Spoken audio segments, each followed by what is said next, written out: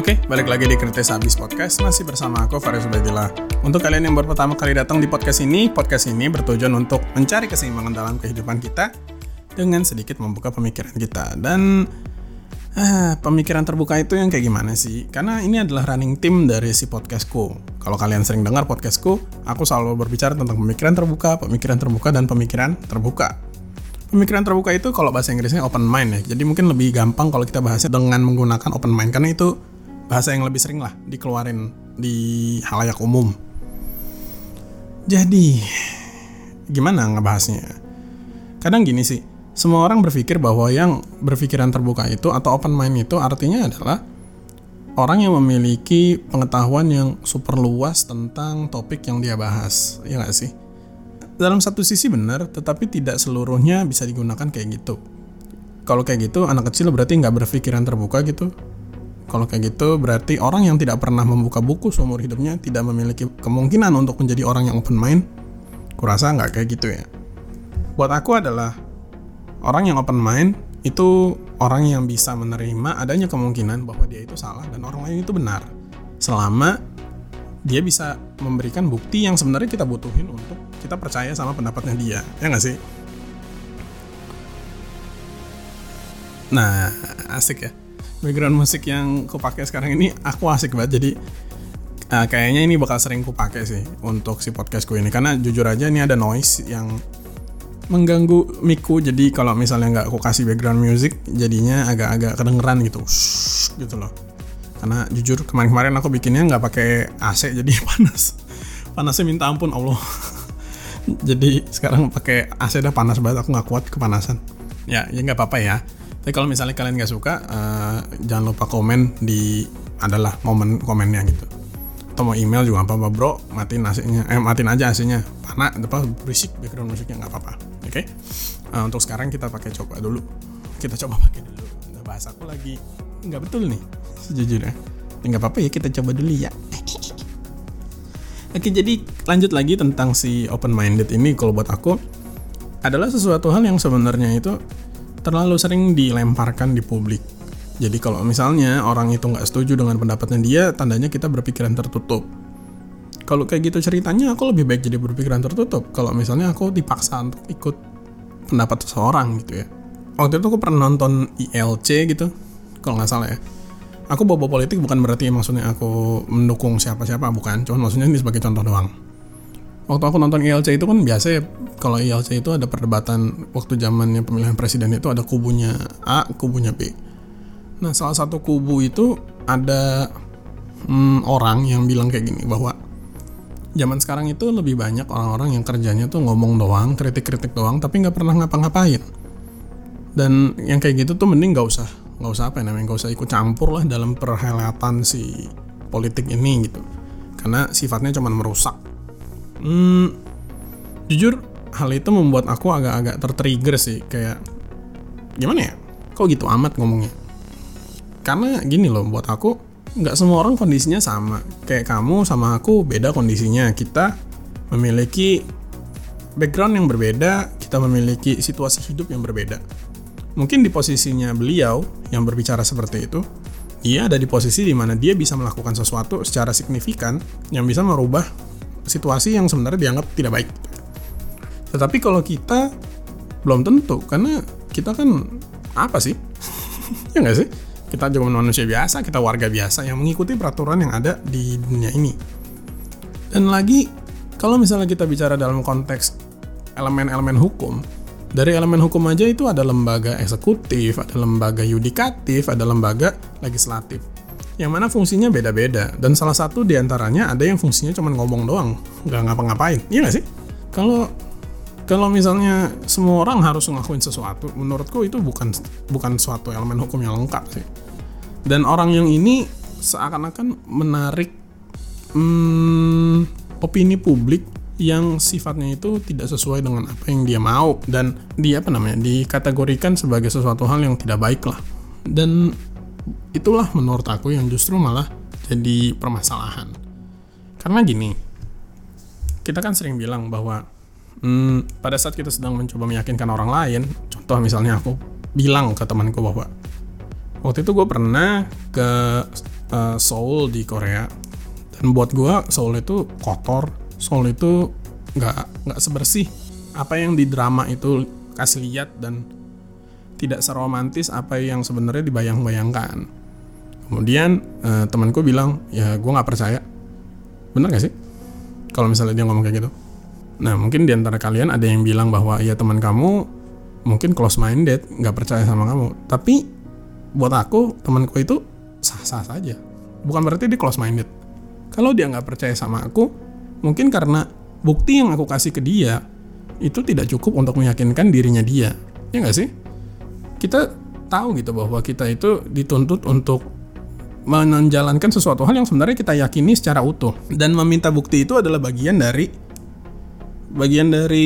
proses pencarian kebenaran itu sendiri. Bukan berarti bahwa orang yang selalu meminta bukti atas sesuatu hal yang diungkapkan orang lain itu adalah orang yang punya pemikiran tertutup. Karena ada bedanya aku nggak percaya sama aku nggak mau percaya. Itu ada bedanya, jelas beda. Kalau aku nggak percaya, itu artinya adalah aku sebagai orang yang bilang nggak percaya tidak merasa diberikan bukti yang kuat untuk pindah kepercayaan, kasar gitu ya. Tetapi kalau misalnya aku bilang aku nggak mau percaya, itu artinya apapun yang akan kamu bicarakan, ya aku nggak akan pernah percaya. Sebagus apapun evidence yang kamu berikan ke aku. Dan ini adalah perbedaan signifikan antara orang yang open mind dengan orang yang close mind. Karena di sini harus ada willingness, harus ada kemauan untuk membuka kemungkinan yang tadinya kita sudah yakini betul itu akan salah di kemudian hari. Contohnya, zaman dulu orang itu nggak tahu mungkin loh bahwa orang itu bisa terbang. Tetapi kita membuktikan bahwa itu salah. Manusia bisa terbang menggunakan beberapa instrumen-instrumen yang ada di dunia ini. Kita bisa menciptakan sesuatu yang membantu kita untuk mencapai keinginan kita. Dan itu adalah esensi dari berpikiran terbuka. Adanya kemauan untuk membetulkan pemikiran kita yang sudah usang, yang tadinya betul menjadi salah karena adanya bukti-bukti yang mendukung bahwa pemikiran kita yang sebelumnya itu salah. Hanya itu sih membuat aku ya. Jadi itulah kenapa aku selalu ngomong bahwa kita mencari keseimbangan dalam hidup dengan sedikit membuka pemikiran kita. Sedikit. Aku nggak bilang membuka pikiran itu soalnya hal yang gampang.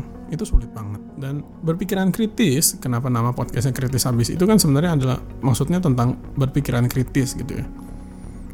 Berpikiran kritis itu sebenarnya adalah poin penting untuk menjadi orang yang open mind. Bukan berarti kita itu kerjanya cuma kritik sana kritik sini, bukan itu juga tuh yang kulakukan kan. Tapi adalah melihat adanya kemungkinan lain dari satu aspek. Hal yang tadinya kita anggap baik, apakah betul itu benar-benar baik, atau sebenarnya ada hal yang sebenarnya harus kita perhatikan supaya apa? Supaya kita in control terhadap hidup kita sendiri. Contoh paling umum yang paling sering aku bahas sama teman-teman aku adalah tentang dompet digital kayak GoPay, kemudian kayak GrabPay, kayak OVO, Dana, yang macam-macam kayak gitu. Kalau dilihat sekilas kan sebenarnya baik ya, lebih simpel hidup kita nggak harus bawa duit banyak-banyak di dompet kita, kemudian juga kita nggak harus lagi yang namanya buang-buang kertas untuk ngeprint uang, jadi semua lebih enak lah dalam bentuk digital. Kasir pun lebih mudah untuk menghitung uang karena semuanya sudah terrecord dalam bentuk digital. Paling struknya aja tinggal dihitung. Nggak lagi melihat dari mesin kasir, nggak lagi harus repot-repot kayak mecahin koin segala macam. Dan dari pedagang pun bisa menciptakan harga yang lebih kompetitif karena satuan uangnya sudah makin membesar. Karena yang tadinya itu semua angka dibuletin ke atas, sekarang bisa lebih kompetitif lah, kayak beda 300, 200 kayak gitu tuh jadi sekarang lebih umum karena adanya si dompet digital ini. Jadi dengan kondisi seperti itu kita mudah melihat kebaikan dari dompet digital ini, tetapi sebenarnya ada sisi lain loh dari dompet digital ini yang jarang orang perhatikan, yaitu adalah seandainya, ini aku mengandai-andai ya, seandainya kelak nanti uang kertas itu tidak lagi dicetak, maka ini jadi permasalahan besar. Kita tidak tahu siapa yang mengontrol uang digital ini. Bahkan kita tidak punya bukti otentik terhadap di mana sih sebenarnya uang kita ini. Iya, kita bisa ngelihat dari digitalnya nominal akun kita berapa, ya nggak sih? Tapi buktinya apa? Pada saat kita mau lihat buktinya, kita nggak bisa ngeprint uang tersebut, kita nggak bisa ya nggak ada lah buktinya selain angka yang ada di layar kita itu. Dan ini buat aku cukup riskan. Karena apa? Karena saat nanti ternyata si sistemnya bermasalah, kita mau bayar pakai apa? Bayangin kalau misalnya itu semua terjadi secara beruntun. Kita misalnya butuh air di padang pasir dan satu-satunya akses kita untuk membeli air tersebut di padang pasir adalah dengan menggunakan dompet digital. Sementara di situ kita kehilangan sinyal, tewas kita. Serius. Karena kan nanti barangkali dengan adanya dompet digital kita tidak perlu lagi yang namanya toko, orang yang jaga toko. Kita bisa jadi pakai vendor machine, ya nggak sih? Vending machine, dimana bayarnya harus pakai dompet digital. Nah ini rempongnya minta ampun. Parah. Dan lagi, ini agak sedikit kontroversial mungkin ya, tapi mungkin lah kayak gini. Kalau misalnya nanti ada seseorang yang ibaratnya membeli itu perusahaan dompet digital dan dikumpulin jadi satu, maka itu suka-suka dia. Mau diapain tuh duit kita, mau ibaratnya tambahin kayak mendadak, dikurangin kayak mendadak. Bahkan pemilihan kita pun bisa jadi terkontrol sama orang tersebut. Seperti kayak misalnya kita mau membeli pakaian perempuan untuk anak kita, tapi ternyata sistemnya mereject kita pembelian itu karena dianggapnya kita itu sebagai lolita, orang yang suka sama anak kecil gitu ya. Dan itu akhirnya kita ditangkap sama orang gara-gara kita dianggap lolita. Ini riskannya minta ampun. Tapi misalnya nggak kayak gitu, kita misalnya masih dikasih karena dia tahu kita itu punya anak perempuan, itu lebih serem lagi. Tandanya kita itu benar-benar harus diawasi dan dianalisis si karakteristik kita dan kehidupan kita secara komprehensif sampai akhirnya dia bisa menyetujui semua ini. Kenapa aku ngomong se-epic ini? Karena buktinya udah mulai kelihatan. Contohnya kalau kamu pernah daftar online, itu mereka biasanya dia minta kayak siapa kerabat terdekat kamu, bahkan sampai ada yang minta kamu anak keberapa dari berapa bersaudara, rumah kamu di mana. Itu tandanya adalah biodata kamu sebenarnya sudah terlempar di online. Bayangin kalau misalnya nanti semua ini dibeli sama satu perusahaan besar dan perusahaan besar inilah yang menentukan hidup kita. Serem. Dan itu adalah sisi lain dari dompet digital yang aku sebenarnya selalu ngomong ini ke teman-temanku, tapi teman-temanku biasanya ngomong kayak, alah, ribet. Ya memang ribet. Aku bilang ya memang ribet. Semua kan tetap sulit kalau misalnya kita nggak ada kegiatan yang kita lakukan untuk mencegah hal itu supaya terjadi. Dan aku juga merasa bahwa cepat atau lambat ini untuk mencegah dompet digital itu merajalela, akan ada orang yang mengusulkan kembalinya sistem barter. Kalau kamu tahu, barter itu artinya adalah pertukaran barang dengan value yang seimbang. Jadi use value ya, maksudnya kita kan ada value itu ada macam-macam, ada use value, ada function value. Jadi kalau use value itu seberapa berguna si barang itu untuk kita yang sekarang gitu. Nah, contohnya misalnya kayak kamu lagi kehausan di padang pasir lagi, terus aku punya air, tapi kamu punya berlian, ya sudah tukar aja. Aku tukar berlian kamu dengan air aku. Itu dalam dunia barter itu sah-sah saja. Tetapi nanti akan ada permasalahan dalam segi pajak. Semua orang yang berhubungan dengan pajak, terutama negara gitu ya, itu akan protes bahwa barter itu tidak bisa dipajak. Jadi mendingan jangan dilakukan, ilegal lah barter itu. Ya itu cuman bayanganku aja sih. Semoga nggak kayak gitu ya. Tapi jujur buat aku kemungkinannya akan harus ada kayak gitu. Dan itu loh poinnya dari pemikiran terbuka. Kita setuju bahwa adanya kemungkinan bahwa hal-hal gila itu bisa terjadi. Bisa, aku nggak bilang pasti. Mungkin, aku nggak bilang harus. Itu aja, ya nggak sih?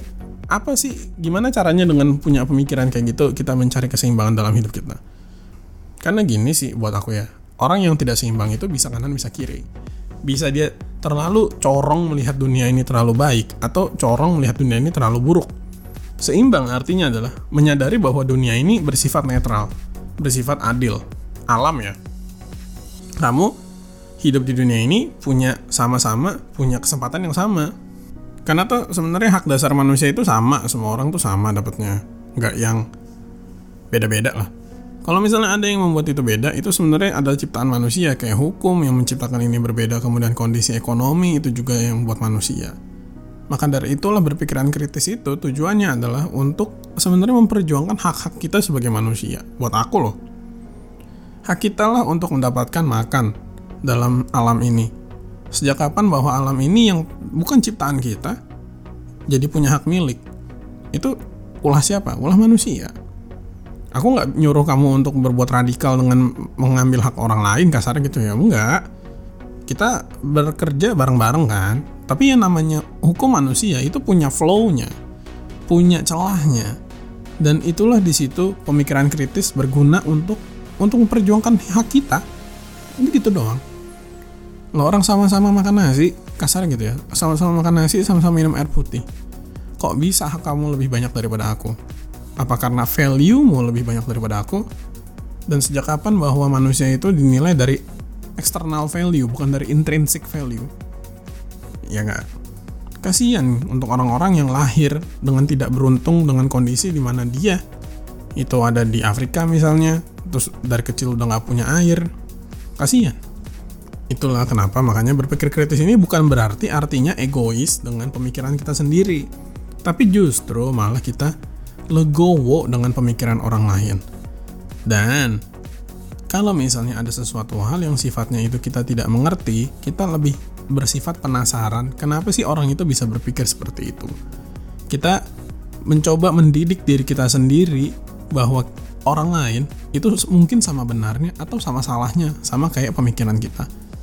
Yang kita pegang adalah kebenaran subjektif, yang mereka pegang pun juga kebenaran subjektif. Ini akan menjadi objektif setelah kita berdua berbicara dan kita berdua menciptakan sesuatu kebenaran yang sifatnya bisa buat berdua. Kemudian itu masih menjadi kebenaran kolektif gitu ya, masih punya berdua, makin banyak lagi, makin banyak lagi.